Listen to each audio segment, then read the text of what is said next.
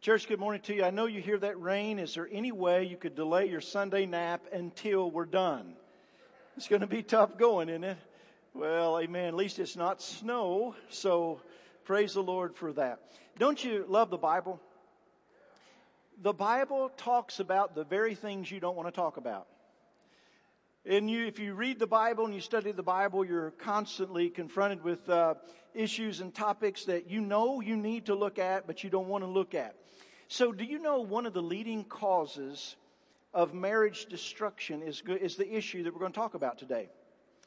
Did you know that one of the leading reasons that people drift away from God or that they refuse Him altogether is the very topic that we'll talk about today?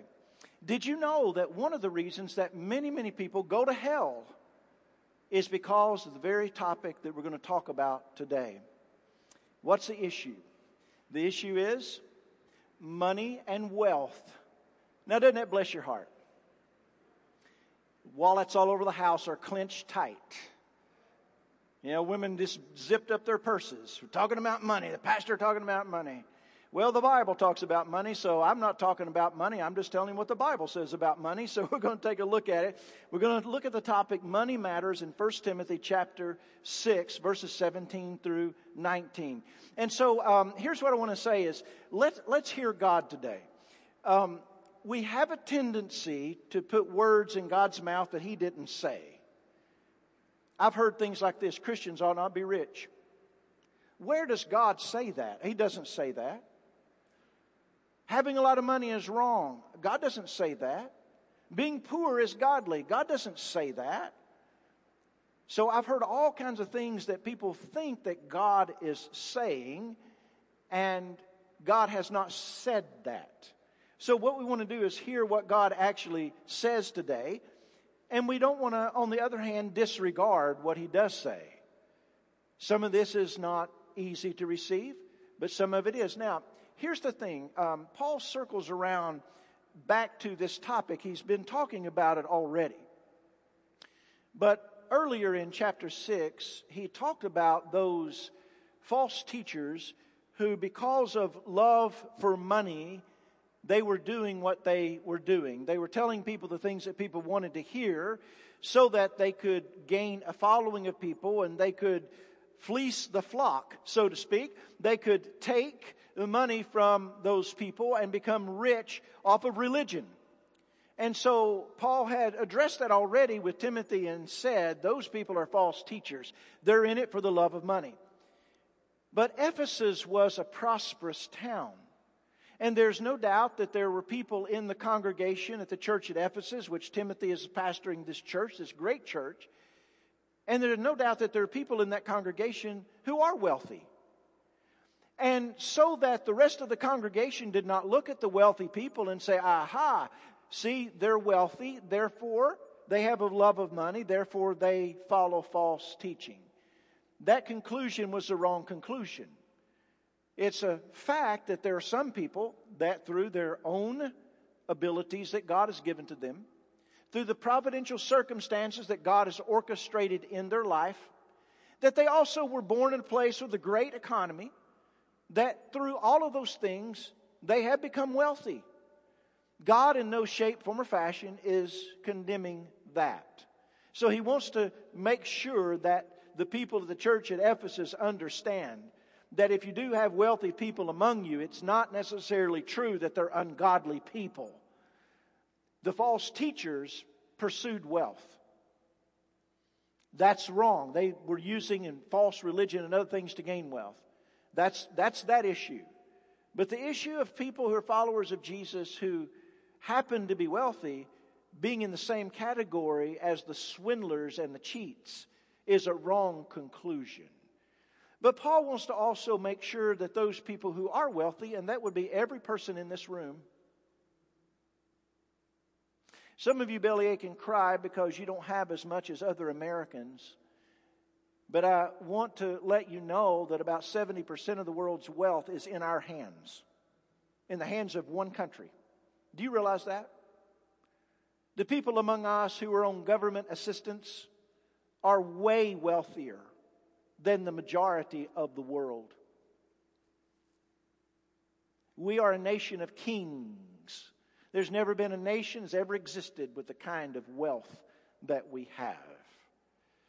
And so what we're talking about today and what God is going to tell us from the Scripture, it applies to every one of us. Now, we can compare ourselves to each other and to somebody. You're poor, right? But I want you to know this, no matter where you are, you may be pretty far down the economic chain. You're wealthy to the most of people in the world. So, let's take a look at what God says here. Now, first of all, in verse 17 of this 6th chapter, as we come to the conclusion of 1 Timothy, Paul says, I want you to see this now, the problems with wealth. There are problems that come with it. Paul's not saying it's wrong. He's just saying there are problems that come with it. And he points out 2 particular problems in verse 17, if you'll look. As for the rich in this present age, charge them not to be haughty, nor to set their hopes on the uncertainty of riches, but on God, who richly provides us with everything to enjoy. The problems with wealth. Problem number 1 is wealthiness can lead to flawed character. Did you see the first part of that verse? He says, as for the rich in this present age, charge them not to be haughty. At this present time, in the place that we live, what are the values? In this present age, I think some translations have, in the world. As for the rich in this world, or rich of this world. And so the world there, this present age, means all of the thoughts and philosophies and values of the world in which you live. And sometimes we don't know all of those, or sometimes we're not able to define them, but it influences us anyway. And in our culture here in America, what influences us greatly is wealth. How much somebody makes means how much somebody's worth. And so it influences us greatly. And we look at that and say the more of that we can get, the better off we'll be. And so the philosophy around wealthiness is one that really hits us from the world's perspective. Wealth is what satisfies the world. Wealth is what gives security to the world. Wealth is what gives a sense of purpose to the world around us, to people that are in our society. And so those thoughts and ideas rub off on us as Christians. And if we're not careful, we take those things to heart. But what Paul's pointing out is, notice in this present age, he's hinting at something here. He's hinting at that kind of thinking is useless for the long run. That's short-sighted thinking. That's the kind of thinking that is only going to get you through a very short period of eternity. And so for the Christian, we should have a different philosophy. We should have a different mindset about it all. One of the problems he points out with wealth is what it does to our hearts. I think if there's one thing that you could take away from the sermon today and just kind of get hold of this, if you don't hear anything else, is this. The problem with wealth is what it does to our hearts. Wealth in and of itself is benign. It doesn't hurt anything. There's a lot of good that goes with it. But the problem with it is what it does to our hearts. It just seems that money has a tendency to make people haughty. It seems to promote pride. We tend to measure someone's worth by net worth. It's just extremely hard to be wealthy and have a humble attitude. Extremely. Why? Because the society in which we live, the way of thinking that we're brought up with everyone around us, is just this. The more money that you have, the more respected you should be. The more money that you have, the higher up in society you should rise. You see, we don't worry about character. Right? We've had 2 presidential elections that have proven that. We don't worry about character. Character is not the reason that we promote people. We promote people based upon financial success.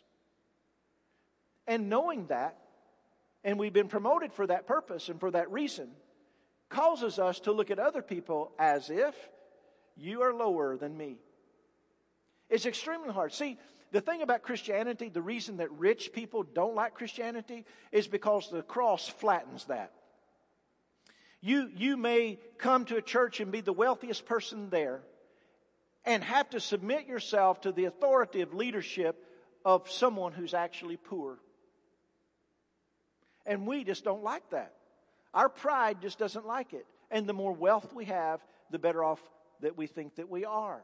And so the danger here is wealthiness can lead to, it doesn't always have to, but you have to be aware of this, I have to be aware of it. Wealthiness can lead to a flawed character. It can cause us to become very prideful, very, very snooty, very haughty, looking down on others. And so that is not the way that Christ taught us.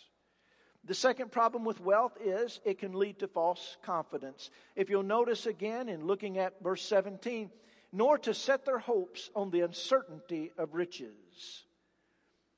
We tend to think money can solve any problem, don't we? We're tempted to think that if we have enough money in the bank, we're safe. That is a false security. One good round of cancer will just about wipe you out. Wealth is as fleeting as the spring flowers in Ohio. I've been to Lakeview Cemetery a couple times. It's the burial location for John D. Rockefeller, who during his lifetime, he was the richest man in the world. It's also the burial place of former President James Garfield. The size of their memorials, of course, Garfield is a tomb for presidents, so it's like a castle. But the size of their memorial is way bigger than others. You can see where they're buried way from a great distance. And so their memorial stones are way bigger than others. But here's what I also realize. The depth of their grave is exactly the same as everyone else's. You see, death is the great leveler. Everyone has an appointment with death.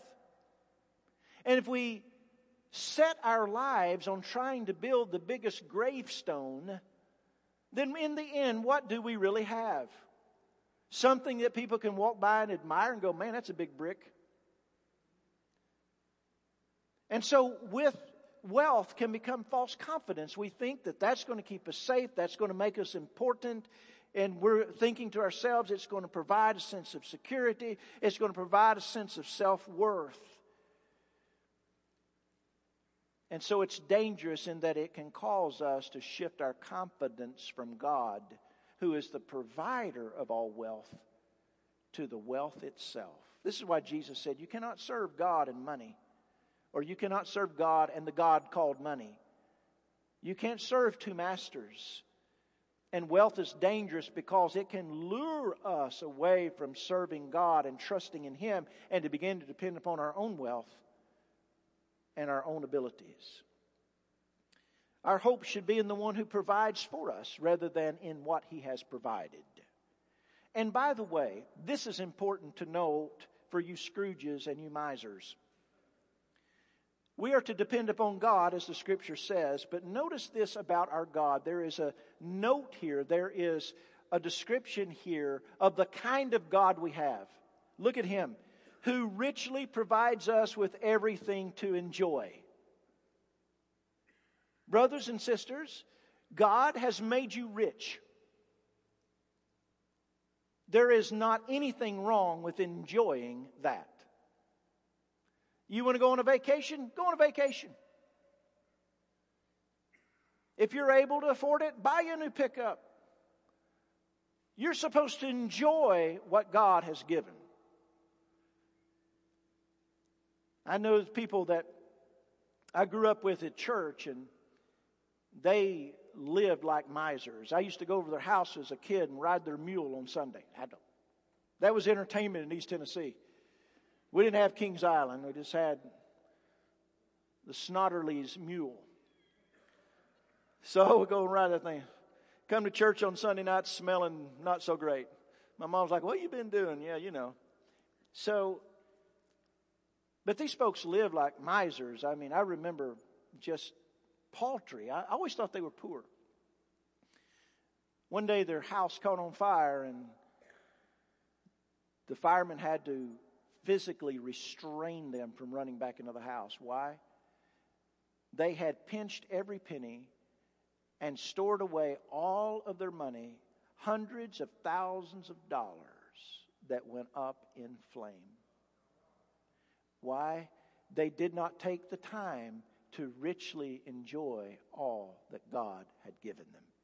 Not only that, they didn't use any of it to let others enjoy.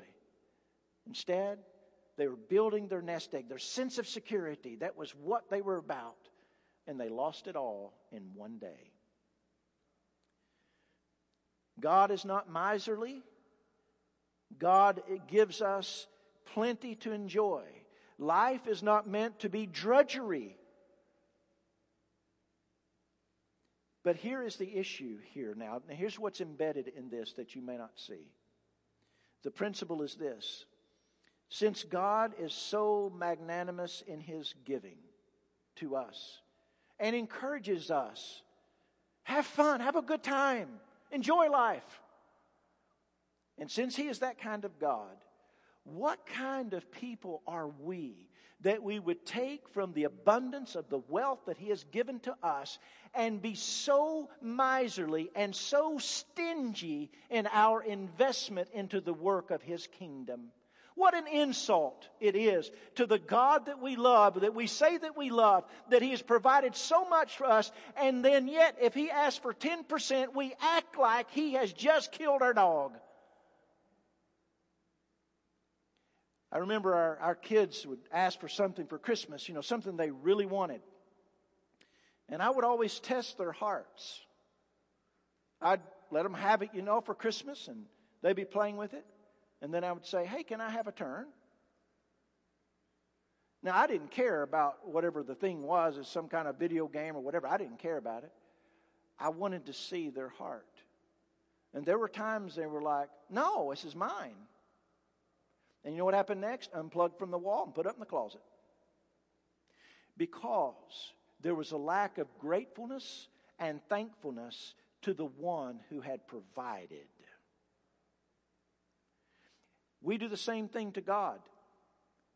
We enjoy, and He wants us to enjoy things. But then when it comes time to invest in the kingdom, we give the minimum and do as little as we can and hurt over it. Just grieve over it. Oh, what I could have done with that money. And God, in the meantime, has been so wonderfully generous to us. And we reflect back to Him stinginess. How ungrateful. Wealth is not a sin, but the Bible here is reminding us that it is a dangerous condition. So be very careful with what you do with wealth, that's for sure. But here's the thing that I want to get across to you. Not only be careful with what you do with wealth, but even more importantly, be careful with what wealth does to you. Be careful. So there are dangers here. There are problems with wealth. And so Paul wants to point that out for Christian people now. Be careful with it. He's not saying you shouldn't be wealthy. If you're wealthy, you're probably going to hell. That's not what he's saying. But he is pointing out there are problems. Now he look at the practices of wealth. What are you supposed to do with this? Verse 18 says, here's what we're to do. They are to do good, to be rich in good works, to be generous and ready to share. There are a couple of things here, principles you can look at, or practices. One, live a life of quality. They are to do good works. And the idea there is that the word good has to do with quality. Do works that have quality to them. Not just any old good thing, but quality. Obviously, he's hinting at the good works that advance the kingdom of God. There are all kinds of good works out there to do, but not all of them are the same quality. The good works that contribute to eternity are of the highest quality. And you have to ask yourself when you're doing good works in the community, what is the quality of the work that I'm doing? Not that it's a bad thing that I'm doing, but it's maybe of the lowest quality. Why would I invest my time and resources in that which is of the lowest quality? See, as Christians, we're too conditioned to think of things only in two terms. Either right or wrong. This is right or it's wrong. And so if you look at something, Christians too often look at something and say, I don't see anything wrong with it. And so therefore they think I ought to do it. Well, as a maturing Christian, you also have to add another layer of decision-making grid onto what you're doing. And that next layer is, okay, you get past the right or wrong thing. The next layer is a quality thing. That which I'm going to do, is it of the highest quality as a type of work that I can do? Or is this a lower? We're not talking about the effort that you put in. We're talking about the arena in which it exists. If it's a good work that merely contributes to temporal things, then it's of the lowest quality. It's not wrong. It's just of the lowest quality. And here's the issue. If you're always doing things that contribute to the lowest quality stuff, you're living the lowest quality life. That's the issue. And so God has placed these resources in your hands, time and treasure and talent. And so what do you do with them? You have to decide, what's the highest quality? What's the highest quality work I can do? Quality meaning what's going to last the longest, right? When we go to the store, we buy something. Quality means it's going to last. If it's not going to last, it's of poor quality. You don't buy it. Many of you, the works that you do, they're good in and of themselves, but we'd say they're made in China. The quality is just low. Just low. And so you do those things, spend your time doing those things, and you're living a life that's of lower quality than what you could be living. Sometimes you hear people talk about quality of life. You've heard that. They don't have any quality of life. And generally, this applies in our thinking to a person's health, or really the lack thereof. The person cannot function independently in the basic functions of life. And so we'll say they have a low quality of life. But did you know that there are so many people in our world today, and I hope it's no one here, who have all the bodily and mental functions going just fine, yet they do not have quality of life as far as God is concerned. Their lives are consumed with self-pleasing, and in God's world, that's a life of the lowest quality. What is your quality of life? It depends upon the quality of the works that you do. And the quality of the works that you do depend upon this. Do they contribute? How much do they contribute to the kingdom of God? That is the rule and reign of God in the hearts and lives of people now and forever. The closer you get to that in your works, the higher the quality of life that you live. And that's what he's saying. As people who have wealth, you have options. There are things that you can do. People that don't have wealth, they're limited in options. You're wealthy. You can do all kinds of things. And so many of those things are not wrong things. But you really need to come to a biblical perspective on things and ask, what about the quality of this? If I do this, how long does it last? 10 years? 20 years? How long does it last? Or does it last for eternity? If it lasts for eternity, the good works that I'm doing, if it lasts for eternity, it's the highest quality, and that's the place that you want to be. Does that make sense? Are you with me? Well, boy, that was a strong one. Live a life of quality. Now look, here's the other practice of wealth. Live a life of generosity. Be generous and ready to share. The rich should always be ready to share with those in need. Now, make sure that you understand this. This is not what God is saying here. It doesn't mean this. It doesn't mean that you're required to give to everyone who has an apparent need. It simply means that we need a plan of giving. And our plan of giving needs to be one that does the most good for eternity. Here's a principle I live by. I do not promote through my giving people who defy the Bible. The Bible says, if a man will not work, he shall not eat.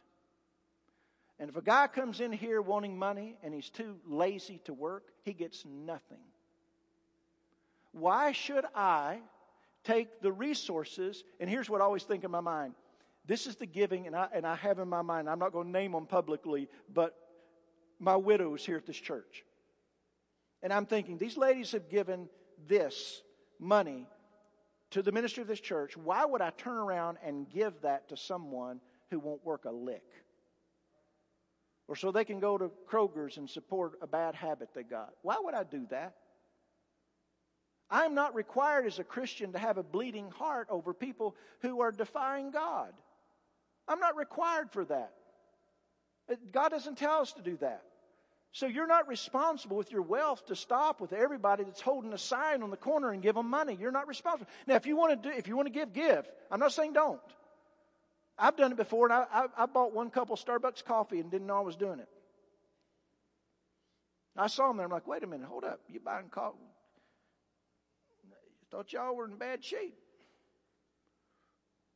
All right, so here's the thing. A lot of swindling. So you want to help people who have run into disaster in life through no fault of their own, really.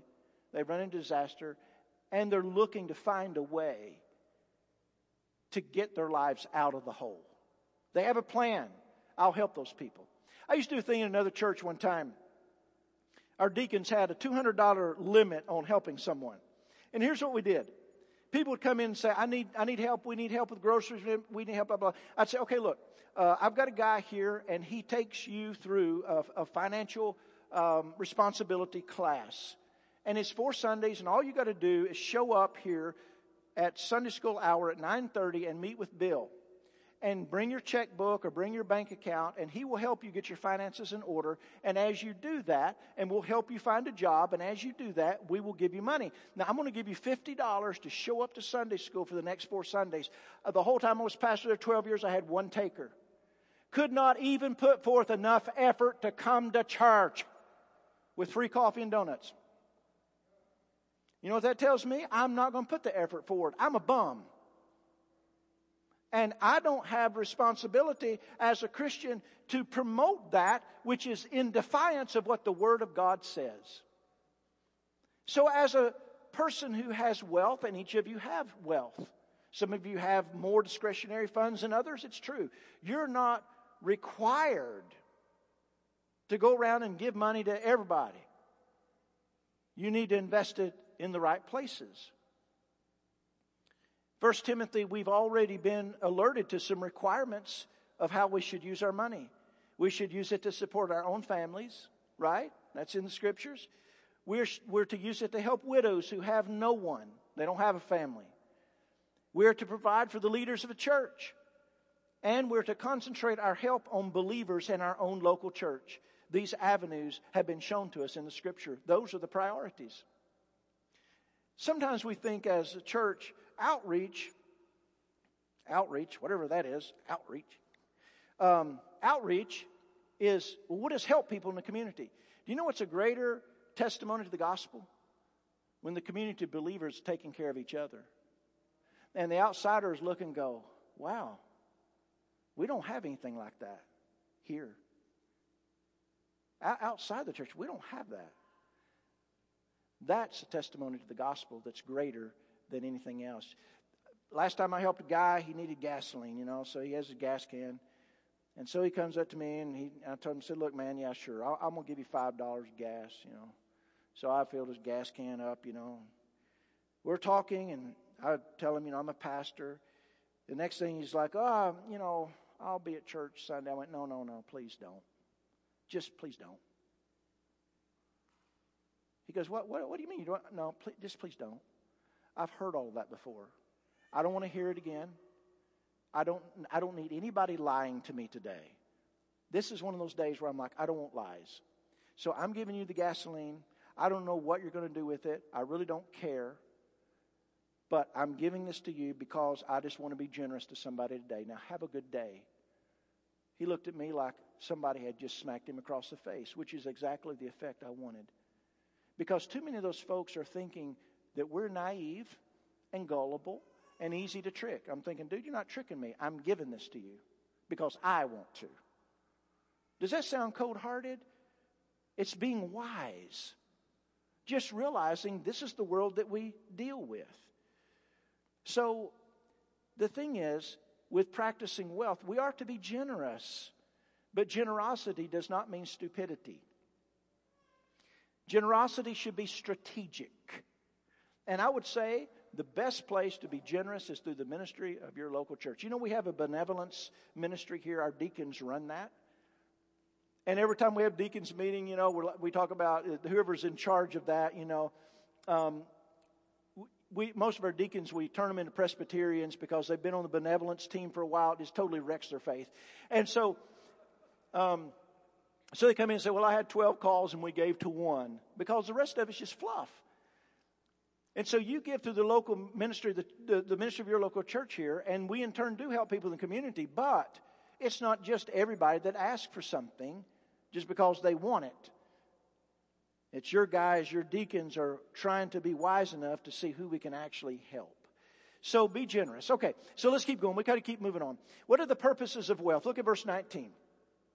Thus, so this gives us our purpose statement, thus storing up treasure for themselves as a good foundation for the future, so that they may take hold of that which is truly life. What are the purposes of wealth? Why has God given you this, all this wealth that you have?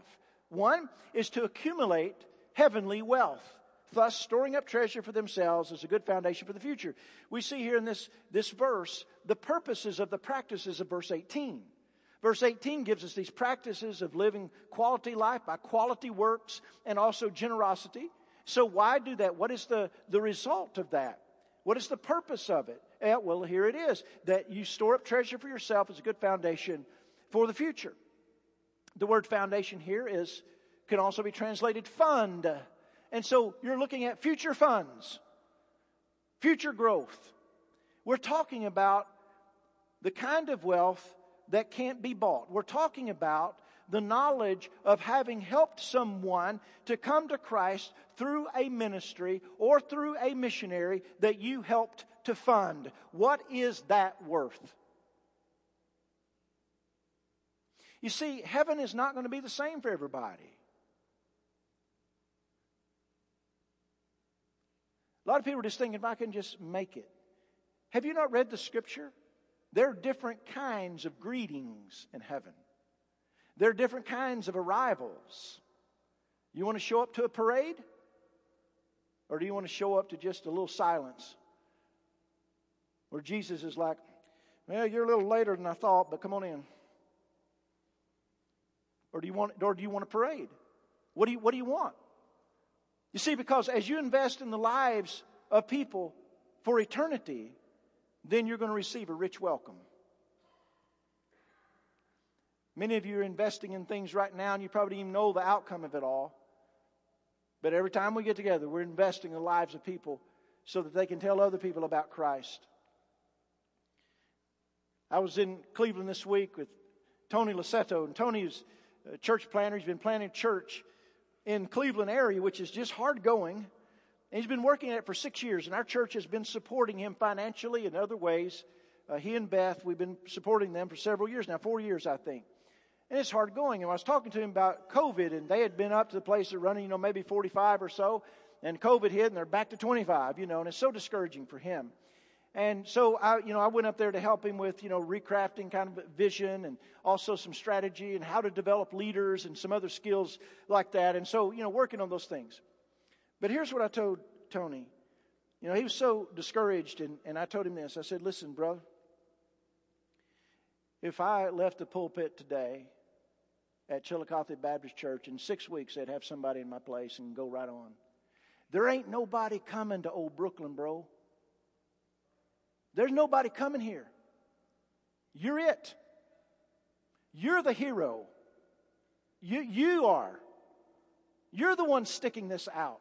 You're the one with a heart for these people. You're the one going up and down the street telling people about Christ. You're the guy. So you stick it out. Don't you get out of the saddle. You stay where you belong. You, church, have been investing in them for a long period of time. One, through our cooperative program giving and North American Mission Board giving, and so that was part of their support for a while. And we also have been supporting them directly for some period of time. Why? Because the good news of Jesus has to get to the people in Cleveland. We're trying to accumulate. I'm trying to help you to accumulate heavenly wealth. I'm trying to help you to accumulate. I want you to be the kind of people that when you die and you go to heaven, that there are people from Old Brooklyn that greet you and say, thanks for your help. If you would have not helped, there would have been nobody there. If there's nobody there, we don't hear the gospel. If we don't hear the gospel, we don't go to heaven. They will probably mispronounce the name of your church, but they will say thank you anyway. That's what you're looking for, to invest, to accumulate that. And then he says the purposes of wealth is to demonstrate eternal life so that they may take hold of that which is truly life. There is eternal life has to do with, yes, in the future, but there's a kind of life, there's a quality of life that reflects eternal life, that is eternal life. It's the abundant life. It's the life that Jesus came to give to us. And this kind of living is not salvation by works. That's not the meaning here. But what this is genuine life. It's a life that shows the evidence that you have indeed trusted upon Jesus as Lord and Savior. Wouldn't it be true that if His Spirit is alive in you, if He is living in you, then you are also going to have the same interests that He has? So this kind of thing, this investing in kingdom things, shows, it demonstrates far more than a sinner's prayer. It demonstrates your actual commitment to the things of God, which is evidence that the God of those things lives in you. And so you demonstrate eternal life. You never realize this, but every Sunday you give. Many of you give online, on Monday or whatever you do. You don't realize when you're doing that, here's what you're saying. Yes, people that are not Christians would have no reason to invest in this. But because I know Christ and His life is in me, I want to show it. And that's what I do. That's why we give. That's what we do. Now, I want to tell you, church, I just want to make sure you understand this. I have heard of pastors that do not give to the church they pastor. They say, I've heard them say this, my ministry and my life is my gift to my church. Well, I want to let you know that's not this pastor. We give way beyond the minimum. Why? Because I believe in the ministry of this church and because the life of Jesus is in me. I want you to be able to give from joy, from a joyful place, knowing that God has given you so much, knowing that He wants you to enjoy life, and He wants you to invest in things which belong to the future, which belong to the next age, because that's where you're going. You're not staying here. Invest in where you're going, not in where you're staying. And invest in those things. So on that day, you'll be able to enter in with joy and celebration and a parade. Well done, good and faithful servant. Now, what do we do here? What do we do with this thing? Got to wind it up. Dear Christian, this is for you. It's not wrong to have money. Yay. Money comes from God. Yay. Aren't you relieved? Phew. Not wrong to have money, so it's fine. But it is wrong when money has you. Be very, very careful. Secondly, non-Christian. Is your love for money keeping you away from God? Is the pursuit of wealth and money really, really your God? Jesus asked this question. What will it profit a man if he gains the whole world and forfeits his soul? Do you have such a love for money that you don't have the ability to put that down and give your love to Jesus? Until you come to the place where you could say, Lord, I would give it all to you if that's what you required of me, then you really, really don't want Him. I've noticed this one thing, this one fact I've done. I don't know. I need to count. It's in the 200s of funerals. I've done a bunch of them. And as the old preachers used to say, I've never seen a U-Haul behind the hearse. Whatever you do here in involving things of this temporary world, it stays here. It stays here. And by the way, just so you know, I've always seen the kids fight over what's left behind. Every time there's a fight, there's a falling out. I'll tell you what I would do. I would spend it all before you die. Invest it, give to the Lord, spend it all, and then leave some made for the grandkids. I'd skip the kids. They've had enough already. It is appointed us to die once, and after that the judgment. Just recognize if you're not a follower of Jesus, there is judgment coming. And you're not going to get a free pass. You're not going to get an out because of the level of wealth that you've accumulated in this life. It has zero bearing on judgment. Judgment has to do with those who are rich toward God. And there's no way to be rich toward God except through Jesus, because He was rich, and yet for our sakes He became poor, that we might have the righteousness of God. That's how we get rich, is through righteousness. Richness of the righteousness of God in our lives. And God looks on that because of our relationship to Jesus. That's what makes you rich. If you've never followed Jesus, ever started loving Him and following Him and obeying Him, today is the day to start that. Because when you make that decision, salvation is yours. Forgiveness of sin, pardon from all sin, past, present, and future. The presence of God in your life, knowing that you're justified by God and you don't ever have to go back.